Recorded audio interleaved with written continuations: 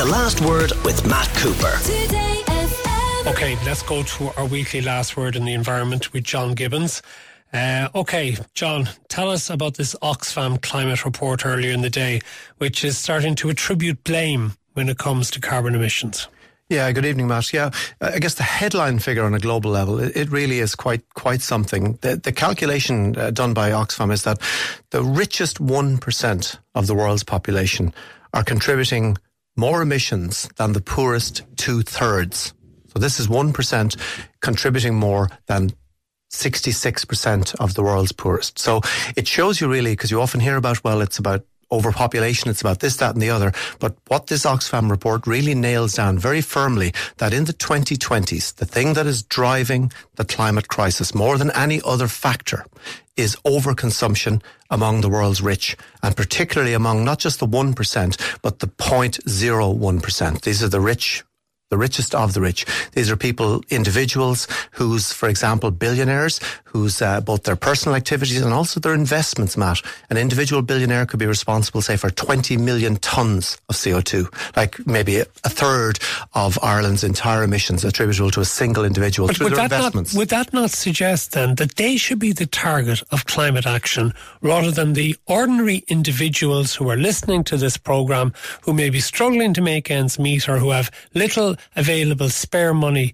to use, that instead of actually requiring them to pay for climate damage, that it should be the uber wealthy who do so? You're absolutely right. However, the uber wealthy have taken the precaution of making sure that their grip on politics, policy and the media is rock hard. So they're the people pushing, for example, particularly through the right-wing press in Britain, in Australia, in the US and elsewhere, the idea, for example, that climate change isn't real, demonising of protesters and so on. So these people basically have, it isn't just that they're over-contributing in carbon, it's the incredible political and media leverage that they exercise globally. And of course, these are also the folks who are the chief beneficiaries, Matt, of overconsumption. They're driving the engine. Now, that engine works super well for them, but unfortunately, that engine is destroying the natural world, and it's also pushing hundreds of millions of people deeper into poverty.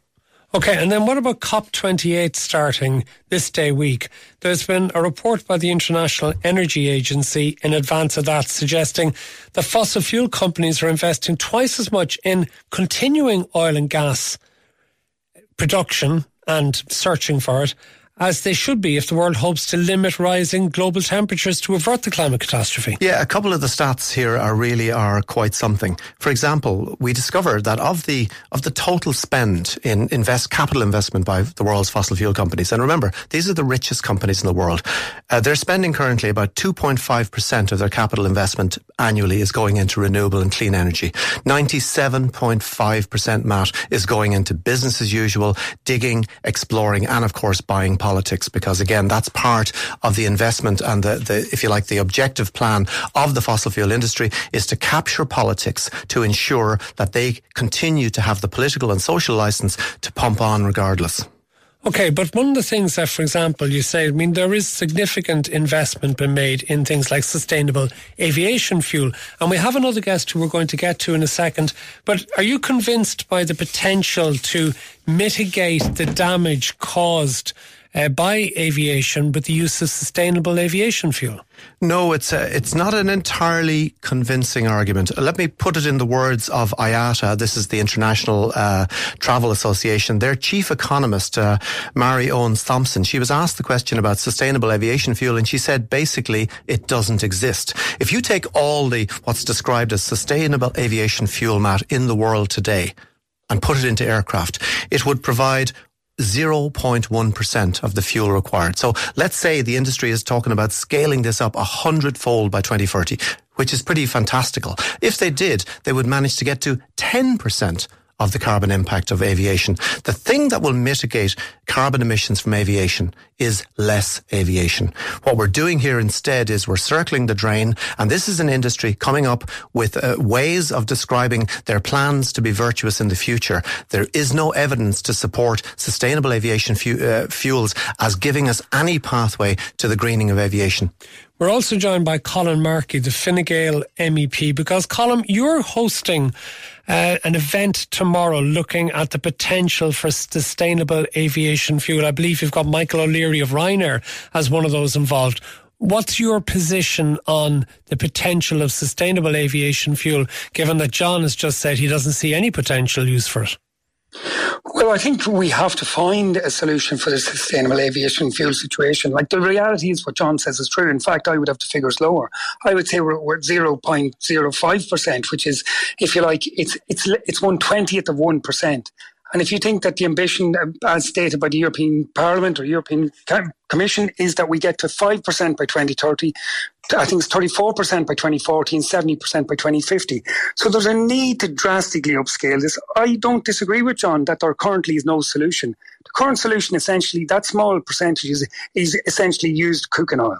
That's what's currently been used. So that is quite simply not a scalable solution. Now, there's two kind of forms of thought in this. One is that you can create what's called e-fuels by using something like offshore wind, let's say electricity, and converting it into a fuel that'll be a drop-in fuel to airplanes. And the other is by using an organic-based fuel. The reality is we're very, very far away from having any scale of them, and I won't for one second suggest that there's some kind of magic going to happen overnight about this. But because Colm, there's a couple of things in this. One is the price of this sustainable aviation fuel is about 3 times the price of the kerosene that's used at present, so the airlines don't want to go for that. And the second thing is you have to grow stuff that could be better used, and even despite all the land you would use for the growing of the material, that is counterproductive for the outcome that you would achieve. The reality is that we have very limited solutions at the moment. The offshore wind potential of this country is enormous, really. And the possibility of converting that into electricity, and you wouldn't be able to use that electricity when the scale of it, you wouldn't be able to use it within the grid. So we need to find an alternative use for it. And that's where the likes of e-fuels would come into play, or the likes of, as you say, a biomass-based one. I agree with you. The scale of what we're talking about is enormous.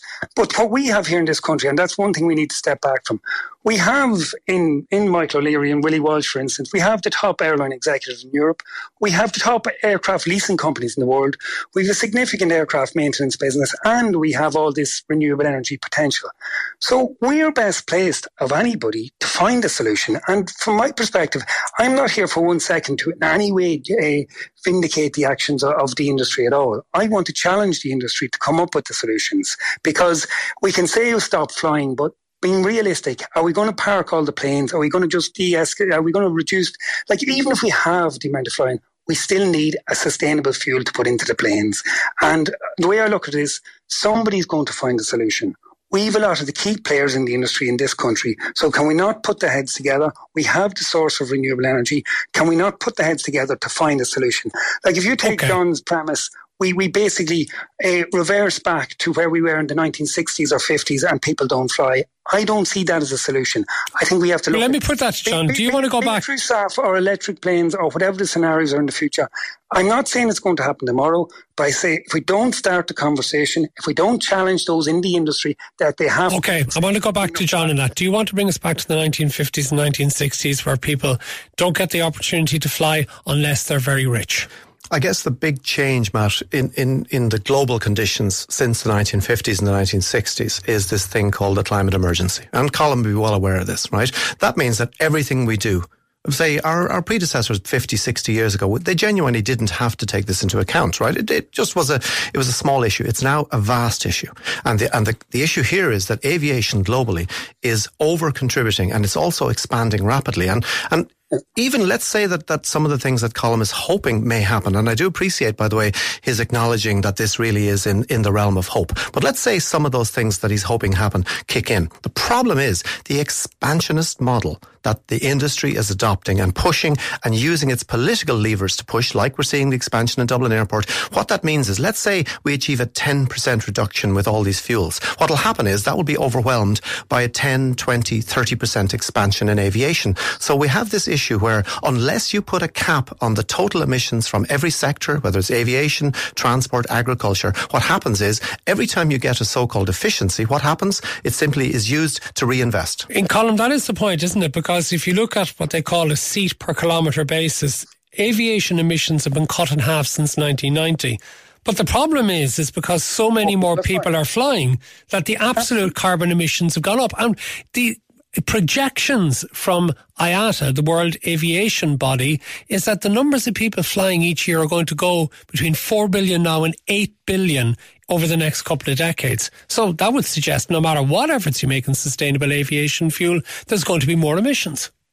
Well, the reality is that is a concern, and one of the things as regards European policy is the like of ETS, which you're looking to tax all that aviation fuel. For me, that's not necessarily going to have the impact, because in reality, supposing your solution is tax, which may be a solution, ultimately that'll just be €10 more on the flight, and people will continue to fly. Unless we get a solution to what you put into the plane, this situation is going to continue. Okay. Even if you cap the amount of flights at what they are currently, every ton of carbon you put into the atmosphere doesn't come back out, and that's the reality. So it's saying that you curb the amount of flying, that still won't solve the problem. Okay, Colm, I have to finish with you there. Colm Markey, Fine Gael MEP, thank you very much for joining us. Very briefly, John Gibbons, maybe an idea, would it be, that people coming in on private jets, that would be just banned outright, stopped, even though it's a big revenue earner for Dublin Airport. If we're worried about the 1% from the Oxfam report,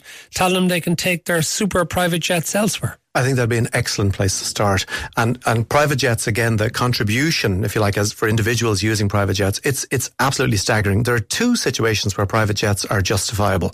One is for government, where they need that flexibility, and the other is for medical emergencies. That's it.